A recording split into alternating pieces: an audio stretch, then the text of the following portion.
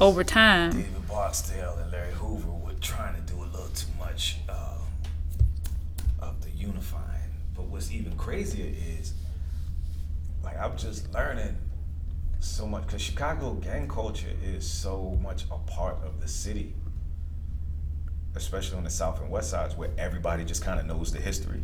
Right. But outside of Chicago, no one knows what the fuck anybody's talking about when they say, like, you say BD and GD, they like, okay, I heard the Gangsta Disciples, what the fuck is BD? And then people in Chicago like, nigga, King David, nigga, you don't know nothing about King David, Bart, man, look at him. And we don't know. And then when you find out where they were together, right, they were all folks. And then David got locked up, and at some point they fractured again. So BD is technically folks, Gangsta Disciples are technically folks, but BDs be beefing with GDs. Aren't they brothers? Yeah, and I'm like, this nigga, this is too much shit to fix. I'ma just not wear hats. But didn't this it is say? a lot. But I thought originally gangs were created to police the neighborhoods, to make the neighborhoods safer, and I didn't think they were created for the reasons we utilize them for today. The drugs changed that. So once they started making money, making money with them. Now, to be fair, Larry Hoover didn't create the Gangsta Disciples to fix shit. He was just a badass motherfucker from the beginning. But, you know, we coming up in the 60s, and in the 60s, that's when cops were really wilding the fuck out. So they turned into protection units, and the vice lords especially had become a group of young people who were watching out for their own neighborhood. Then drug money came into it. Now, once you start putting money and finances involved, now we competing. You can't be on this block. So they would have make sure that other people, other groups from other parts of the city didn't come in and take over their territory. But it was technically still supposed to be to protect their neighborhood. Now it's just, on BD, I'll shoot you. Why? They the ops. Nigga, what makes them your opposition? They were born on a different street? Yeah. That's literally, like, they the opposition. Why? Because they were born on 63rd and I was born on 55th. The 55th is BD and they GD. So you gonna shoot them when you see them? Yeah. I wonder if at this point gangs are habitual. It's just part of what they know versus the original reason was to protect or to deal with a fear that those individuals had at that time. Well, they turned into what they feared, and that happens a lot. Like, they're like, my neighborhood isn't safe, so let me create this organization that will make sure that my neighborhood is safe, at least for me, my family, and my friends. Now your family and your friends are the targets because of these groups. Right. That's interesting that you said they become what they fear the most. Mm-hmm. Do you think that's true for everything and everybody? I think that's true in the sense that in order to protect yourself, sometimes you start looking at what you fear, and to fight that back, you start to take on its characteristics. Like, if you in a violent relationship, the thing that you fear is getting hit. So you can either run or learn how to defend yourself. And once you learn how to defend yourself, you're like, well, shit, I can hit too. So now when that person does something you don't like, you respond to them the way that they used to respond to you. Right. You hit first. And do you think in those situations when people break up and they go into new situations, the original offender becomes the victim in the next... not the original victim becomes the offender. I said that backwards. They can in a lot of cases. And even if you look at, like, race in that sense, look at how black people respond to other black people in other races. It's very similar to how white people used to respond to, still respond to black people, but there's this inherent superiority complex that we have to have. Like, we talk about a person who gets rung up on the ladder, and now they look down at the people who they were just on the same level with. And look at them as if they're beneath them. They're beneath me, right? Yeah. So a lot of when black people start getting elite, like a black person gets some money, and now look at these hood ratchet. I hate that ghetto shit. Fam, you were ghetto 15 minutes ago. What happened? But is that just black, or is that just in general? Everybody. It's just like once you get money, you feel like... Yeah, I think that thing that... So America's got all these different weird intersections. You got race, you got gender, you got class, you got literal wealth, because class and wealth don't always match up. Like, my wife was talking about growing up in Oak Park and how on her same block there were Asian people, Latino people, black people, and white people. And also on that same block, there were wealthy white people, and then there was a group of Polish white people who had moved in, and they could afford to live in the neighborhood, but you could tell they didn't have extras. You know what I mean? Right. It was like, we live here, and that is that. We're not buying no fancy cars. We might not buy a car. Right, at all. Yeah. So there were different wealth levels, and they treated each other like that. Like, fam, you live on the same street, but those are the poors. Right? So you can't play with them because they're not raised properly, because we also look at poor people as somehow being morally fucked up.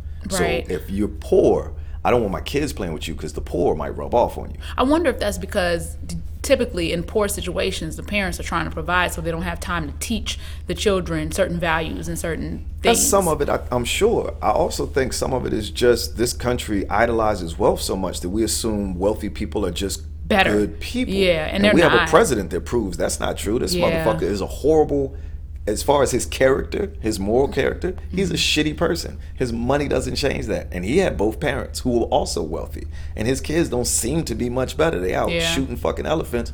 Elephants are now growing without tusks. They're born and they're evolving to not have tusks. And the reason they are is because they've been poached so much. The elephants are like, well, fuck it. I can't use these motherfuckers for shit. And y'all are killing me for them. Like, there's the nature itself knows, in order to protect this species, I have to create this species without the thing that people are killing them for. How bananas is that shit? And so why haven't we become white?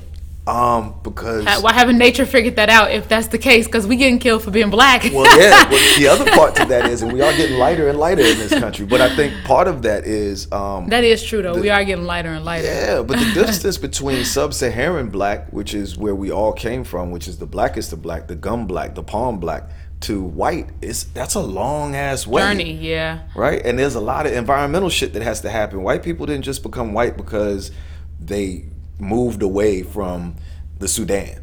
They became white because they very specifically moved into these very cold places. Yeah. And I noticed this in some places, like there seemed to be fewer light-skinned people. I don't know if there's any statistics or studies on this, but go down south and you like, man, this is where the original black people are. Yeah, part of it. But also there's no reason for their bodies to evolve for a different climate. It's because it's still warm there. But go to New York. But would that also be the primary place that, if you think about it, the South is where they had majority slaves. Right. So they brought slaves directly from Africa. So you would assume that they would be the darker. That plus, I think, as races mixed with slave rape, black people knew inherently that if you took advantage of this benefit that you have, which is being lighter, which is the closer proximity you have to white, the less harmful people are to you. And even if you look at most of our leaders throughout history, the darker leaders weren't treated as well. Marcus Garvey wasn't treated like W.E.B. Du Bois, and it wasn't because they weren't both great speakers. Marcus Garvey looked black. Right. Du Bois, he looked black, but he looked mixed. And you see this with dating practices. You see dudes, dark-skinned dudes, I only date light-skinned women. Why? It's not that you necessarily find them more attractive. It's that you feel like your kids are going to have a chance at having good hair, or your kids are going to have a chance at passing and not having to deal with shit that you have to deal with. That's fucked up that you still have to say passing. It's 2017 and there's still people who are and passing. You have to say passing. But you know what? That is true, because I was never comfortable with being dark skinned. I became comfortable with that later in life, but initially it was hard to be dark skinned. You have to grow into yourself. Yes, it was hard to be dark skinned. It was hard to be accepted as a dark skinned woman. The boys didn't like us. Oh, absolutely not. You know, and absolutely we were considered rough. We were considered loud. We were considered ghetto. It was a lot of shit that was against black. I was literally thinking women. About this as I was walking up about people who exclusively interracial date and some of the things that I hear them say. And it's, I don't deal with black women because of their attitudes. I don't deal with black women because they always ratchet. And then I see these guys and the girls that they're dating are often the white sorority girls who, and of course there's variance in all of these groups, but these are the girls who will go and get drunk and it's, oh my God, my Becky, oh my God. I'm like, that's loud and ignorant too, but you don't call that ratchet. That's cute sorority girl shit. Why is that considered different? Because we've been conditioned two different ways. One, we've been conditioned to believe that white beauty is the beauty. European standards of beauty are beautiful.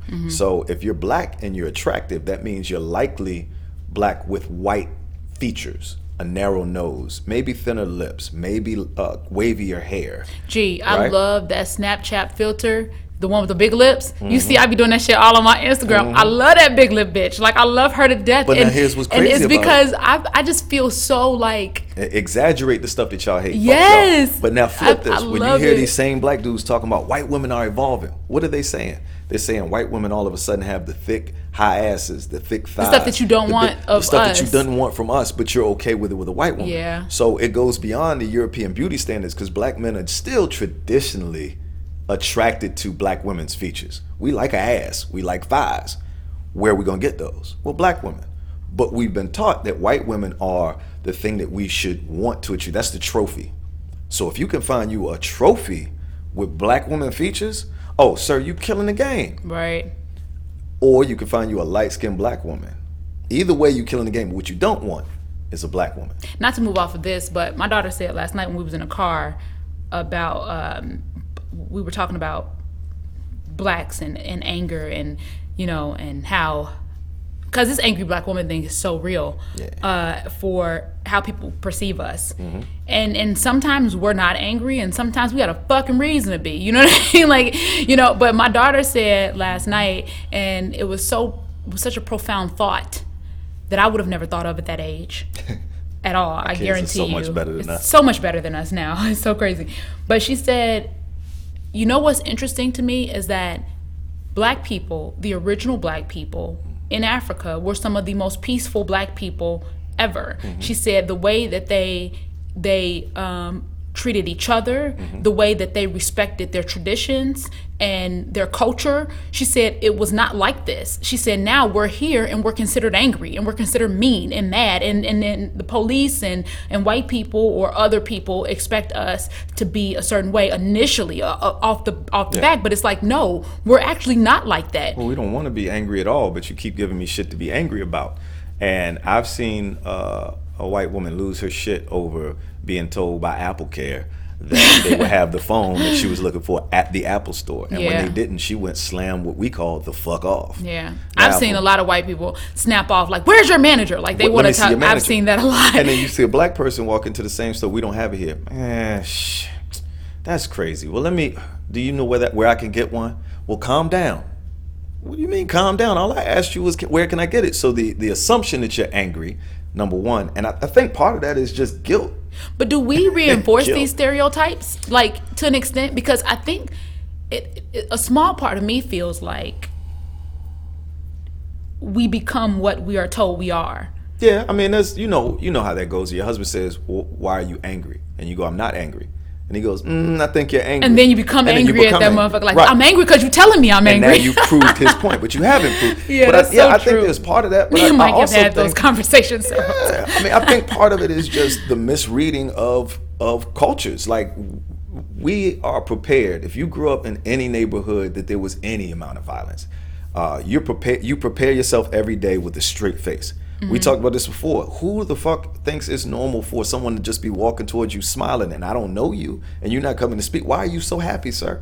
And it's not that I expect you to be unhappy. Just give me a blank slate. I'm not comfortable with that. So we're already perceived with this blank face as being angry. Yeah. When we turn resting bitch face is what they call it. And which is, there's some misogyny mixed into that. Absolutely. Part too. But I mean, when you see a black guy, if I furrow my brow, I'm focusing on something. I'm not angry. I might have read something that made me think. So now my face is scrunched up because I'm thinking. I'm pondering some shit. And so what's wrong with you? But and that's the next what's question. Wrong? Nothing's wrong, motherfucker. I just read some amazing shit. I just read that black people don't really have a vitamin D deficiency, but the test doesn't show that because it doesn't know how to check for that. But it made my face frowned up thinking about every other thing that Is that true? Yeah, that's actually a true story. Because I apparently have vitamin D deficiency. Probably not. Just that they've equated to the MS. Yeah, like, I mean, there's a possibility, but there's also this thing where they test us and they're just finding out that genetically there's enough difference between us and white people that when our level of vitamin D doesn't need to be as high because we have melanin, and melanin helps us to receive the sun better. Okay. So the vitamin D is supposed to help you receive the sun and use the sun better. And since we already have a higher level of melanin, we need less vitamin D. So if you check my vitamin D levels and you go, oh, it's low. Based on what? Well, the average white person should have X amount of milligrams. But do they go based on the average white person or the average I'm asking, like, do it. That's the problem. Everything goes based on the average white person because of the standard. Because we generally don't say white person unless it's a group of black people talking about white people. If you're a white person talking, you say, well, people are people. And black people and Native American people and Latino people, but white people don't say white people. We generally don't say white people. When you read an article and it says most people think this, well, look at black people. If we look at the vote, most people voted for Hillary Clinton, but most white people voted for Donald Trump. Almost exclusively black people voted for Hillary Clinton. Black women in particular, 96% of black women voted for Hillary Clinton. 88% of black men voted for Hillary Clinton. Latino people, 60+% of Latino people voted for Hillary Clinton. But people will still say, well, it was almost 50-50. No, the fuck it wasn't. It wasn't even close with non-white people. White people were 50-50. So when they're seen as the standard. So you're saying that statistics and conversations is people until specifically talking about black people or Latino people, Hispanics, Asian and that's people. when it has to be. Then we have to give it a name because clarified. People are white. Everyone else is a type of people. You're a black white people. You're an Asian white people. You're a Latino white people. And that's why the new thing for liberals is to say, well, I don't see color. Yes, you do. You absolutely see color. Because you know that when I say a man, you're not thinking a black man or a Latino man. When someone says to me, a man did this, and they didn't put one of those labels on it, I assume it's a white man. That is true. That is true because anytime that we're talking about something else. And it's so crazy because you don't want to say, it's been times where I've been in situations where I may have been talking to a manager or I may have been talking to somebody about somebody and I'm like, well, the guy with the green shirt on and the purple hat and he had on the black dude, man, the fucking black dude. You know what I mean? Like, but you don't want to say the black dude. You're trying to figure out another way. The funny thing is when you said the purple shirt, the green pants, the yellow hat, they were thinking of every white dude they knew that was wearing that, and they couldn't remember one. And as soon as you said the black, well, why didn't you? When I said purple shirt, why didn't you think of him first? Because he's not the man; he is a black man. We will always have that identifier until culturally, this country, in particular, but in general that happens. But this culture, this country in particular, the baseline for humanity is white, and every other culture has to prove their humanity. And so, you know, if someone is loud and arrogant and ignorant, you say, fucking ratchet ass motherfucker, you think black first. You just do. See, you know, it's so interesting because I was talking with this young lady from the DuSable Museum last night. I did a panel talk with Deborah Robinson. She did a documentary about black female comedians back in 1984 called I've Been Done Is Was, I believe is the name of the movie. Sounds fun. But we were having this conversation and I was talking to the coordinator of the DuSable Museum and she was saying she grew up in Seattle and the percentage of black people there is like 3%. Right. And because there is very little black people there, they don't classify things black, white, Asian. It's not a classification there. Right. It's very generalized.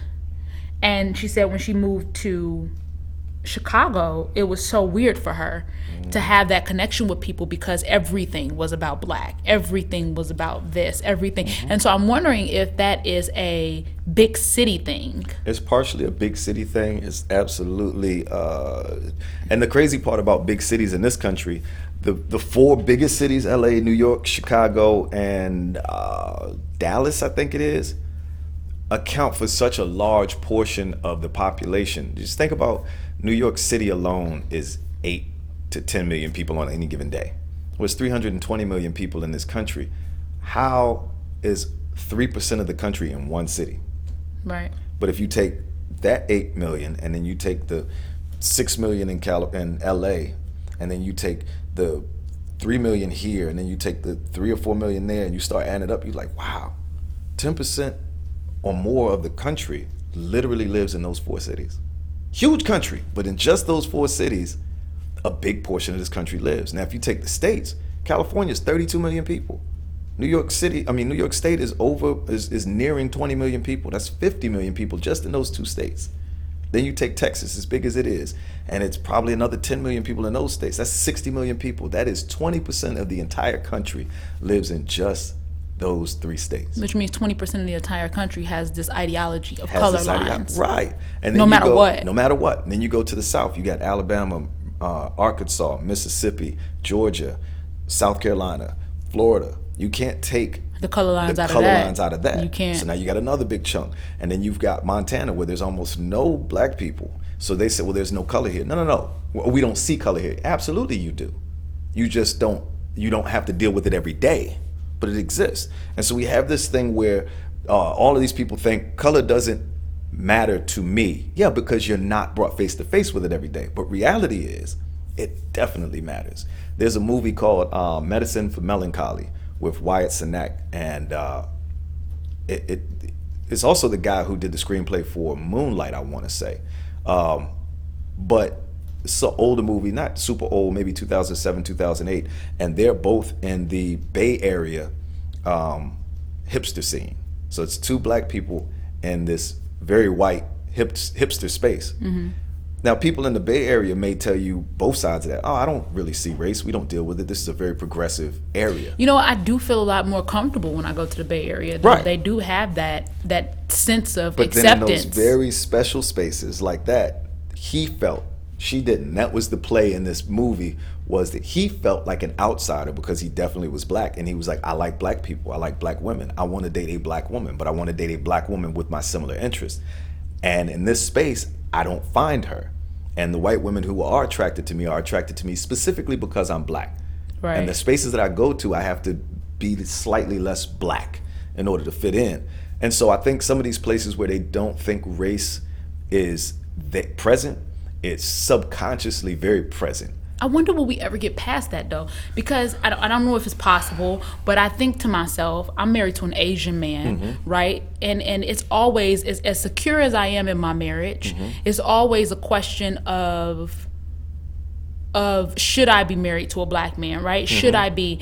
And I think that's just in general, right? If you marry outside your race, you're gonna always have that. My people down. Are you right? Are you the one that's that fucked up the whole movement that we were going for? But not only that, too. Well, even within black, like Kendrick Lamar's girlfriend is black, but there was a movement. There was a young lady who was just super pissed off. How are you gonna be pro-black dating this high yellow chick?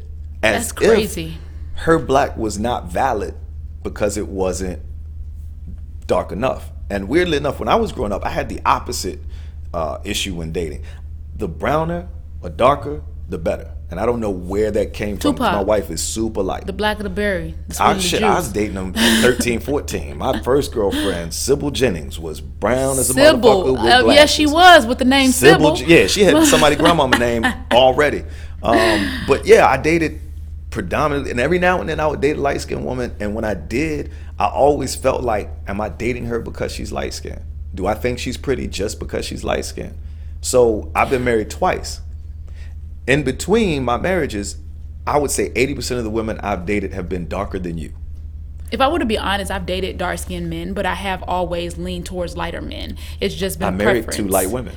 It's been a preference of I like lighter men, and I don't know if it was because I was never secure with being dark myself, or because I wanted them to look completely opposite of my father, or completely opposite of the people I grew up around. My mom's super light, and so I think, and I was attracted to something different. So dark-skinned women were almost exotic to me, and it's fucked up because looking at it, I could say, damn, I was fetishizing dark-skinned women. Like I was looking at them and going, I like you because your skin is dark. Right. Not I like you. I like you because your skin is dark, because you have black features, because you have big lips and flaring nostrils, and you look black. Oh my God, I used to always get the nostril thing because my nostrils are so big anyway, and I used to always get that. I used to get teased about it. And see, I got little black people features. Like I'm clearly black. I got full lips, but I got a very small mouth. My nose, you know, if you don't know any better, oh, that's a European nose. Now, if you know Ethiopians, you'll go, yeah, it's the Ethiopian nose. But I say that like Ethiopia. So see, even blacks consider Ethiopians to be Ethiopians, not blacks. Now, here's something even funnier than that. If you look at the entire Ethiopia, It's the same baseline, the same colorism is involved there, because when you think Ethiopian, you think a very specific light, narrow nose, curly hair, the sunken eyes, but definitely lighter than normal. Their skin is more of it's a dark but light. It's a weird undertone. Yeah, it's it's very dark though. If you look at Oromo people, they're extremely dark. Oromo. So that's a whole large group of people. It's probably 30% of Ethiopia is Oromo. Your complexion. I've never heard that word. The lightest Oromo is your complexion. Wow. They look like me with their hair. Their hair grows down like this in the front. It's and then look at the Suri people or the Surma people. They are over in the southwestern corner of Ethiopia, and they look just like any other, the traditional Americanized version of what an African is. Plate lips. That's a Suri people thing or Surma people thing. They're all over Ethiopia in that portion of the country. So when you say Ethiopian people, Suri people are Ethiopian people, Oromo people are Ethiopian people, but the standard when you think Ethiopia is the Habesha light skin, curly hair, wavy hair, narrow nose. So even in this part of the world, which is the cradle of but I the don't rest of though. humanity. I don't think that when I think Ethiopian. I think the dude that said, "I am your captain now." Right. That's what I think now, of when Somali, I think but here's Ethiopian. Right. Now, he's Somali, but they all share features. So you go Somali, Eritrea, parts of Egypt. They all look similar, and we can sometimes tell. Eritrean and Ethiopian we struggle with, and that's because until 1990, Ethiopia and Eritrea were one country. Right. So you look at an Eritrean and you're like, I can't tell. But there are a couple of differences, not major, and you can't really tell sometimes. But that's the thing. Even with these people, the lightest of them is considered, the ones with the curlier hair are considered the standard. And Egypt is an African country, but the lightest Egyptians are the ones that we think of as Egyptians. Morocco, African country. There are absolutely dark Moroccans, but you don't think about them when you think of Moroccan people. So all of these countries, even Italy, when you think Italy and you look at Sicilians, super dark people. But when you think of Italians, you think of the vino, drink, da da da da. I was going to say, I definitely don't think black. You definitely don't think of black. Italian. So yeah, I mean, and I'm not. I didn't even think black when I thought Jewish, and I was put up on that yesterday because the young lady that I was talking about for the Dusable, her father is Jewish, right. And she said that, and I was like, nah. Huh? Is he white? And she said, right. I automatically thought that he was white, and she was like, no. She said he's black, but they don't know that a large majority of Jewish people, when they went from.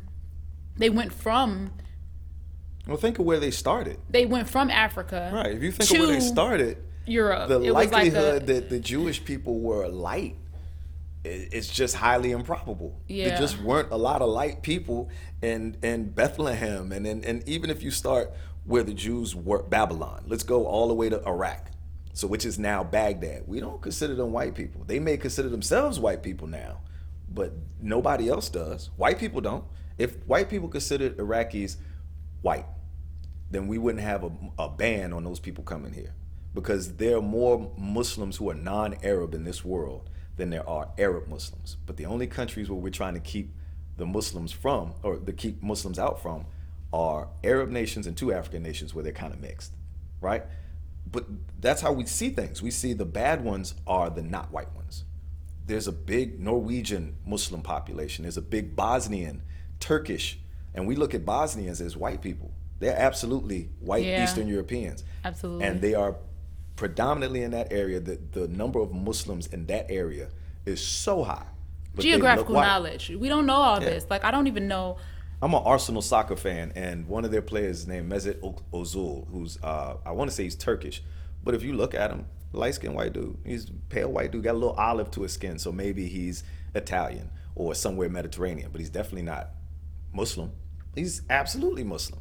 There's so many Muslims that don't look like what we think Muslims look like, because we've been conditioned here to think all Muslims wear turbans and kufis and robes, and we don't think that the biggest portion of Muslims in this world are Indo-Chinese. So how come we don't think Chinese people when we think, or Asian people when we think Muslim? There are more Asian Muslims than anything else. Why isn't that the predominant thought? Well, it started in Arabia. Did it? Did it really? If you look at where it's located, that wasn't considered what we're calling it now. the Ishmaelites were sons of Abraham. So if they were the sons of Abraham and so were the Israelites, why don't we see Palestinians and Jews as brothers? We don't. One is darker. The Ishmaelites were darker. And so they're the ones that we don't like. And see, you know what? To me, I would think that the divide would be based on character and the behaviors of certain people, not necessarily the color or where we come from, or because the same you have though and assign one of them as necessary and others as terrorists. Because if the Palestinians made a strike against the Israelis because they were encroaching on their land, we would call that a terrorist attack. We would say Hamas is trying to destabilize the region. If we look at, very easily you can look at what's happened in that region, you get to pick who shot first. I don't get to pick that. But the media gets to pick it. So if you are pro-Israel, you go, well, of course Israel fired on Palestine. Palestine was the aggressor. But if you are Muslim or Palestinian leaning, you go, they're just trying to protect themselves from having their land taken from them in the 60s. Right. They're trying to fight back. And if you look at the size of what used to be Palestine, over the last 50 years, it's gone from this big to very small. Can't nobody see what your hands is doing. Well, they'll figure it out. It's from very big to not big at all. It's in spots. And the idea is, if we flip this around, if the Palestinians had taken the amount of land that Israel had and over the years decreased it by 90%, we would call them the aggressors, and we would say you can't allow that. We see what's happened with Russia and the Ukraine. When Barack Obama was the president, then Russia going into Crimea was a crime. You don't get to go into people's land and say, now I'm your boss. Yeah. But now that Trump is the president, and we've clearly as a country changed our position on Russia, now all of a sudden, well, you know, Ukraine used to be part of the USSR, and he has a right to do what he needs to do in his area. We shouldn't be involved. It's no matter how we slice it, it's not about character, it's about who's writing the story. If a Muslim is writing a story, then the Crusades were about Europeans coming in and trying to change Muslims into Christians using guns and swords. If a Christian is writing it, well, they're just coming back and protecting themselves from these encroaching Muslims who are trying to take over the world. No matter what we're talking about, it's never just as simple as this is right and this is wrong. It's about who's telling the story. And that's one of the reasons I think people like Ava DuVernay and so many filmmakers now, but we've got all of these black filmmakers, black writers, Ta-Nehisi Coates, Bomani Jones doing sports, Stuart Scott, rest in peace, who used to do sports. Having black people tell the stories from their point of view, having black directors who see these stories the way that black people see them. And not try to change them when they get the script. And not try to change them when they get the script. Because that happens all the time. You write a script a specific way, and then the next thing you know, they're like, well, I don't think that part is necessary. Oh, right. The part where they took my entire existence, that's not necessary? We did the Black Side of the Moon in D.C., and there was one scene, we called it Black Scrooge, and shout out to Dwayne Perkins, who's an amazing writer. Shit. In the middle of that big scene, it's 3 separate scenes, past, present, and future. In the present scene, we had a guy, Dwayne would pretend to be the white guy we were interviewing, and I would be the interviewer. And I would ask all of these microaggressive questions, like his name would be Robert Smith, and I'd be like, Smith, that sounds ethnic, where are you from? And he'd go, Milwaukee, and I'm like, no, originally. Like, I'm asking you where your people from. Right? But he's like, motherfucker, from Milwaukee. I'm like, okay, cool. Says you went to Loyola. You know, I really appreciate affirmative action for letting me, identify all these qualified candidates. He's like, I got in on my own merits. And I'm like, oh, and your single mom must be so proud. These are things that, and but the director of the show was white. And to his benefit, Billy a lot of times would go, is that a big deal? And we would go, yes. He'd go, cool, let's leave it in. Because he recognized as a white guy, he might not know that this is an important message for us to get out.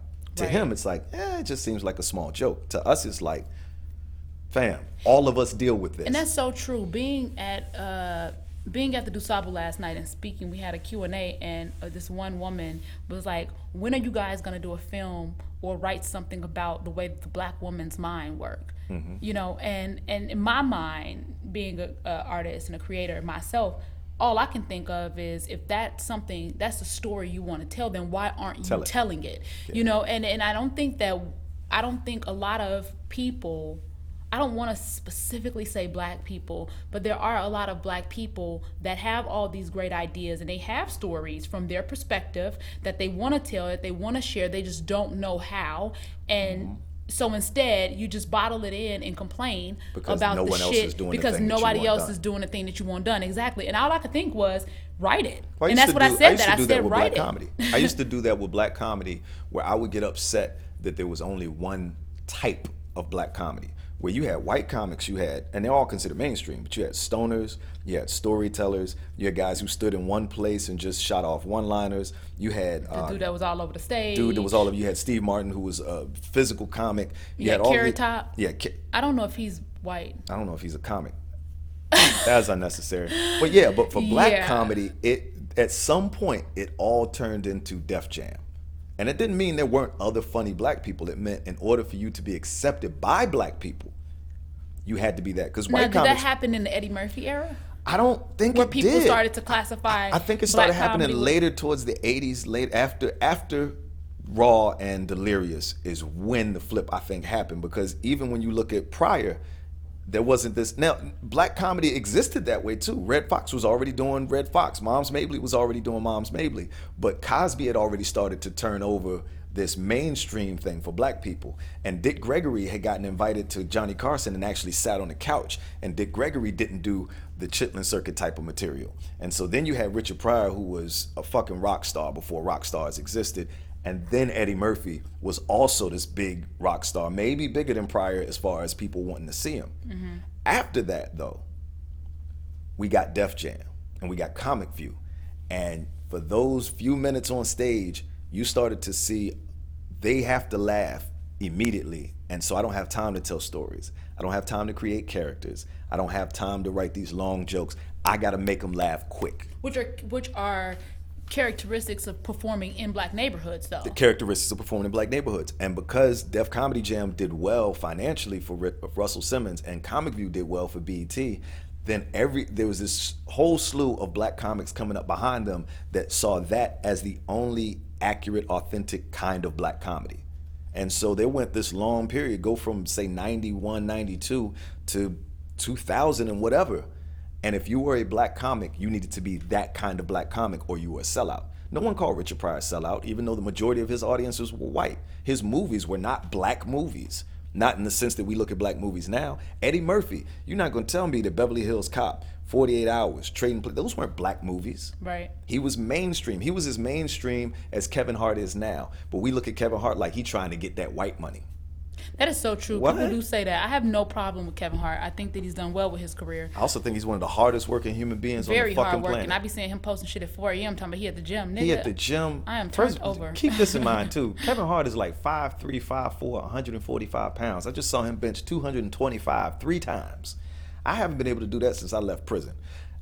Now, I was a little bigger than that when I was doing that. So I'm looking at him like, you've gone from being a scrawny little black kid from Philly to being in your best physical condition, at the peak of your economic career potential. You're doing movies. You're still doing stand-up regularly. Yeah. And he's still popping up at the Cellar working on new material.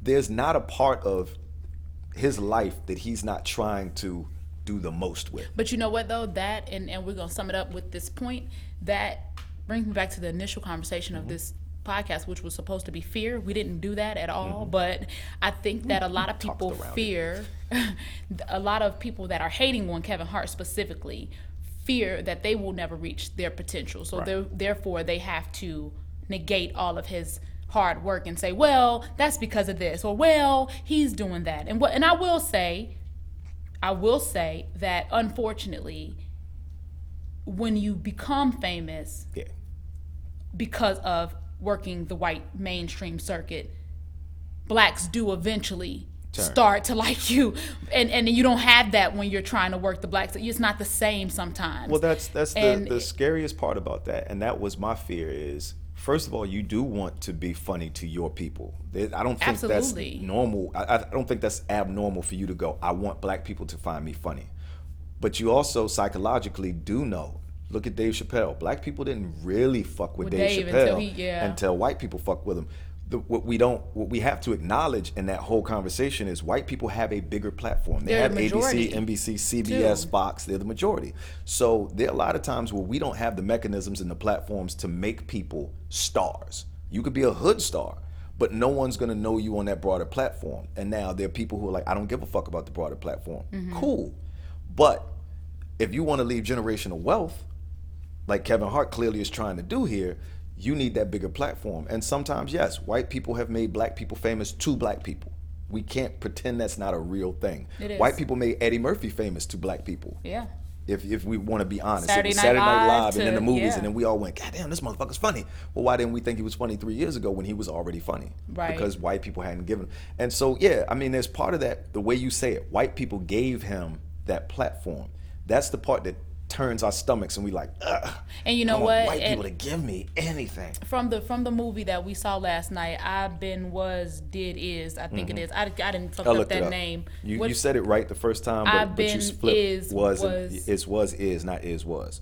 So it's was is. I be done, been was is. Okay, I be done, been was is. A point that that Jane made in the movie was, we're not going to excel as black people until we start to accept each other as we are. And that's the biggest thing that I feel is true, is that we don't push our talents within our own bubbles. Like, you can do this, you're great, go for it. As you are. And we lift you up and lift you up and lift you up. Instead, we tear it down, and then when we jump ship, when we jump ship and go to the mainstream or the sellout room, right? When we're over here in the sellout room, and then we expand so big that we blow up out of that room. Now you got everybody else saying, "Oh shit, I like her," or "I like him," or "He's great," or "She's great." Shout out to Mary Lee. Mary Lee says something all the time that I appreciate, and she gives it as advice, but it's just a very important thing for all of us to know.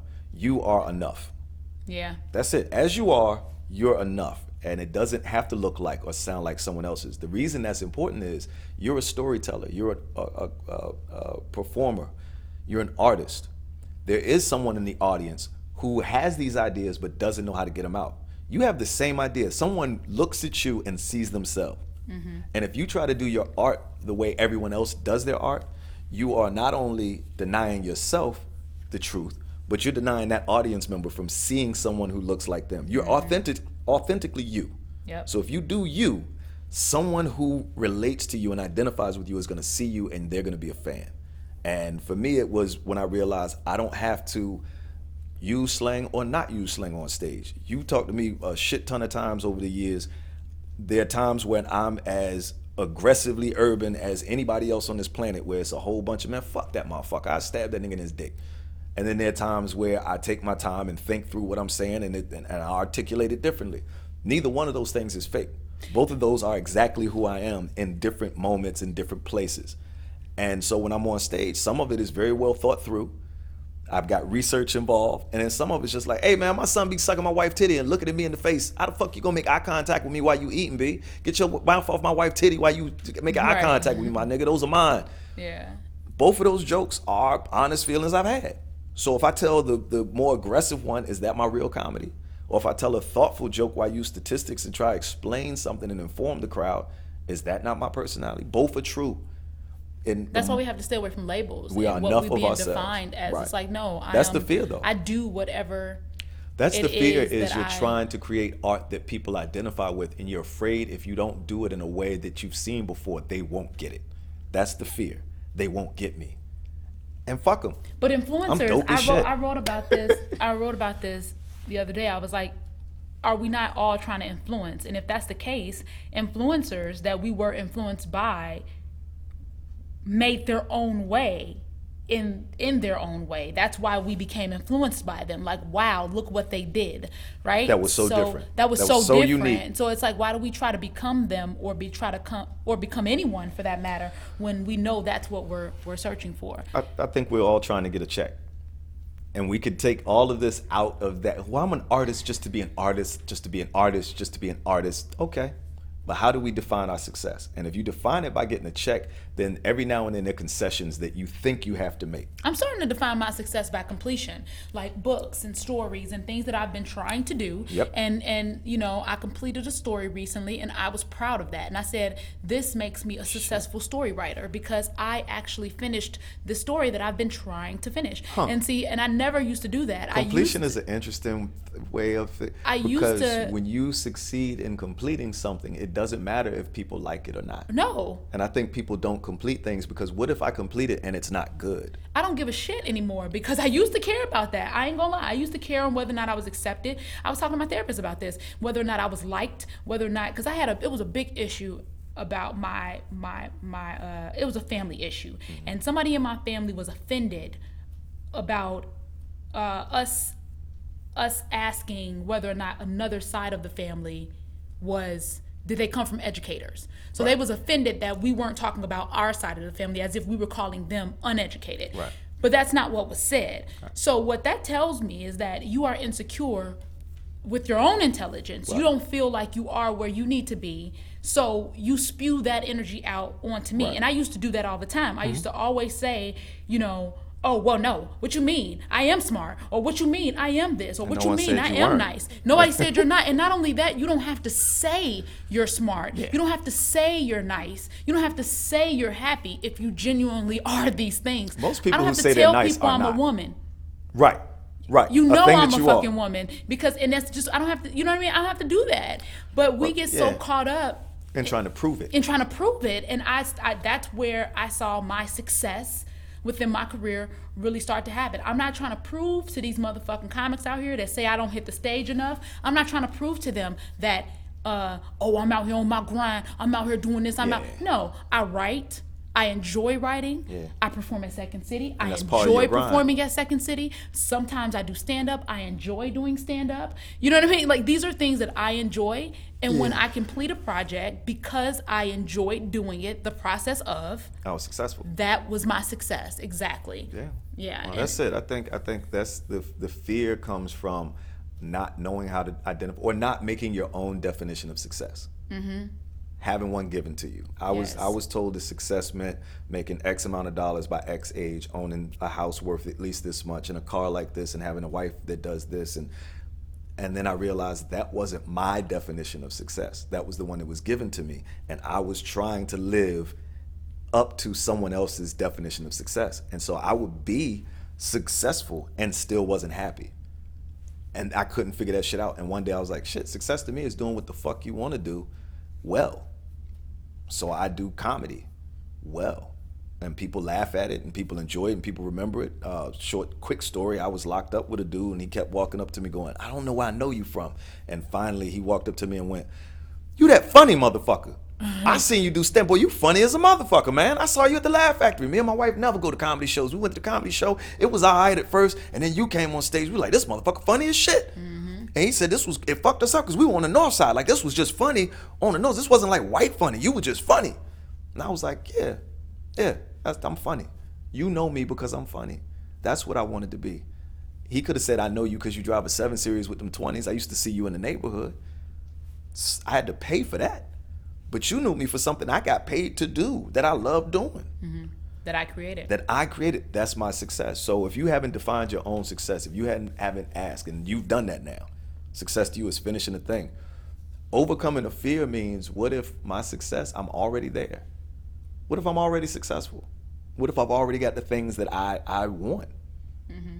Am I not a good person? Am I not a good American? Am I not? Because Americans, you got to achieve. But what if I like my shit? What if I like my... That's the thing with listening to other people and what their ideas are about, even religion and shit. Like, but people think that you should, if you don't do this, then you ain't right. Or if you don't do that. I've seen so many nice people that were just genuinely good people that didn't have any particular religious practice at all. Mm-hmm. They didn't have anything. Yeah, one of my best friends is an atheist on purpose, but he's one of the best people in my life. It's like, and I hate what I think about that, how we try to put people in these boxes and we try to say, you're like this. I was having a conversation with a young lady at the show I did on Monday at the Promontory. And afterwards, she came up to me and she was like, she grabbed my hand and just had this really emotional moment for herself. She started crying and everything. And it wasn't necessarily a good thing. She was trying to tell me to change some things within, you know, my particular way I approach life, right? Mm-hmm. And she was like, you know, I listened to you and I felt like blah, blah, blah, and blah, blah, blah.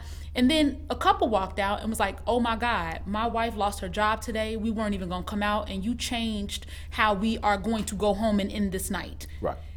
Therefore, I'm not trying to be who you think I should be, young lady that's holding my hand crying to me. Mm-hmm. I'm not trying to be you. Whatever your route has been to get to where you are, that's your route. Whatever my route has been to get to where I am, if I'm satisfied with that, then that's my route. If I'm not satisfied with that, then maybe I should change some things. But that has to be my decision. Those are the limits. I'm not allowed to think, because the tears came from the conflict that she had in herself. The conflict was, wow, I like this woman. She is a good woman. The things that she's telling me are very beneficial. I am so amazed that I'm hearing these things.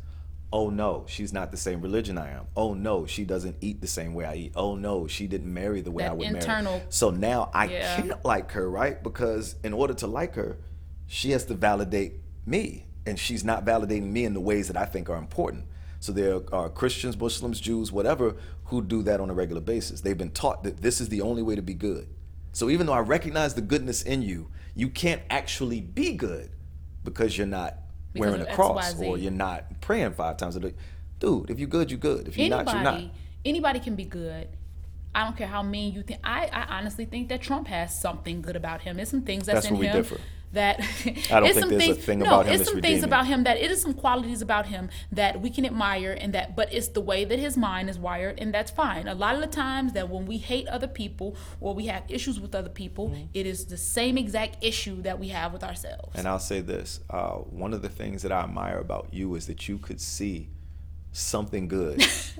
But you know, that's a thing that everyone can't do. I can see most people, I can, and I'm not saying he's the only exception. There's some people I'm just like, fuck that person, because I think it's more of a scales thing. I'm sure that Trump has done a nice thing somewhere, you know what I mean? But my brain is just wired to this place that, man, you fucking too many people over right now for me to even not acknowledge that there's some good there. But yeah, you're absolutely probably right. Everybody has some good in them. And sometimes it's just so deep. Yeah, buried that you can't see it. Well, I'd like to split him open and find it. Because of where I should have seen how straight my face was when I said this. I'd like to split that motherfucker open and find the good in him. I know he would probably die. He had a really rough face. I'm scared to proceed with next week's podcast, messing around with this nigga. No, but seriously, I think I have a podcast next week. They're gonna come shut this. That's true. One of the few people. And by the way, if you're listening to the podcast this week, share it with people. Tell them that we are worth listening to, because you've been listening. And so apparently you found something worth listening to. And sorry that it's 53 minutes and not 30 like we usually do. Because Felonious keep fucking talking. Every week. But thank you guys so much for listening. We're actually going to wrap it up there. And, right there. We're going to continue to talk about fears and things that we're running from. Dipset. Because we really didn't this week, and I wanted to. Hallelujah, holla back. Would you stop? Goodbye, y'all. Have a good one. Have a good one. Jeez. Y'all know I ain't got no home train. I just came home, son. Oh. I'm out here like I just...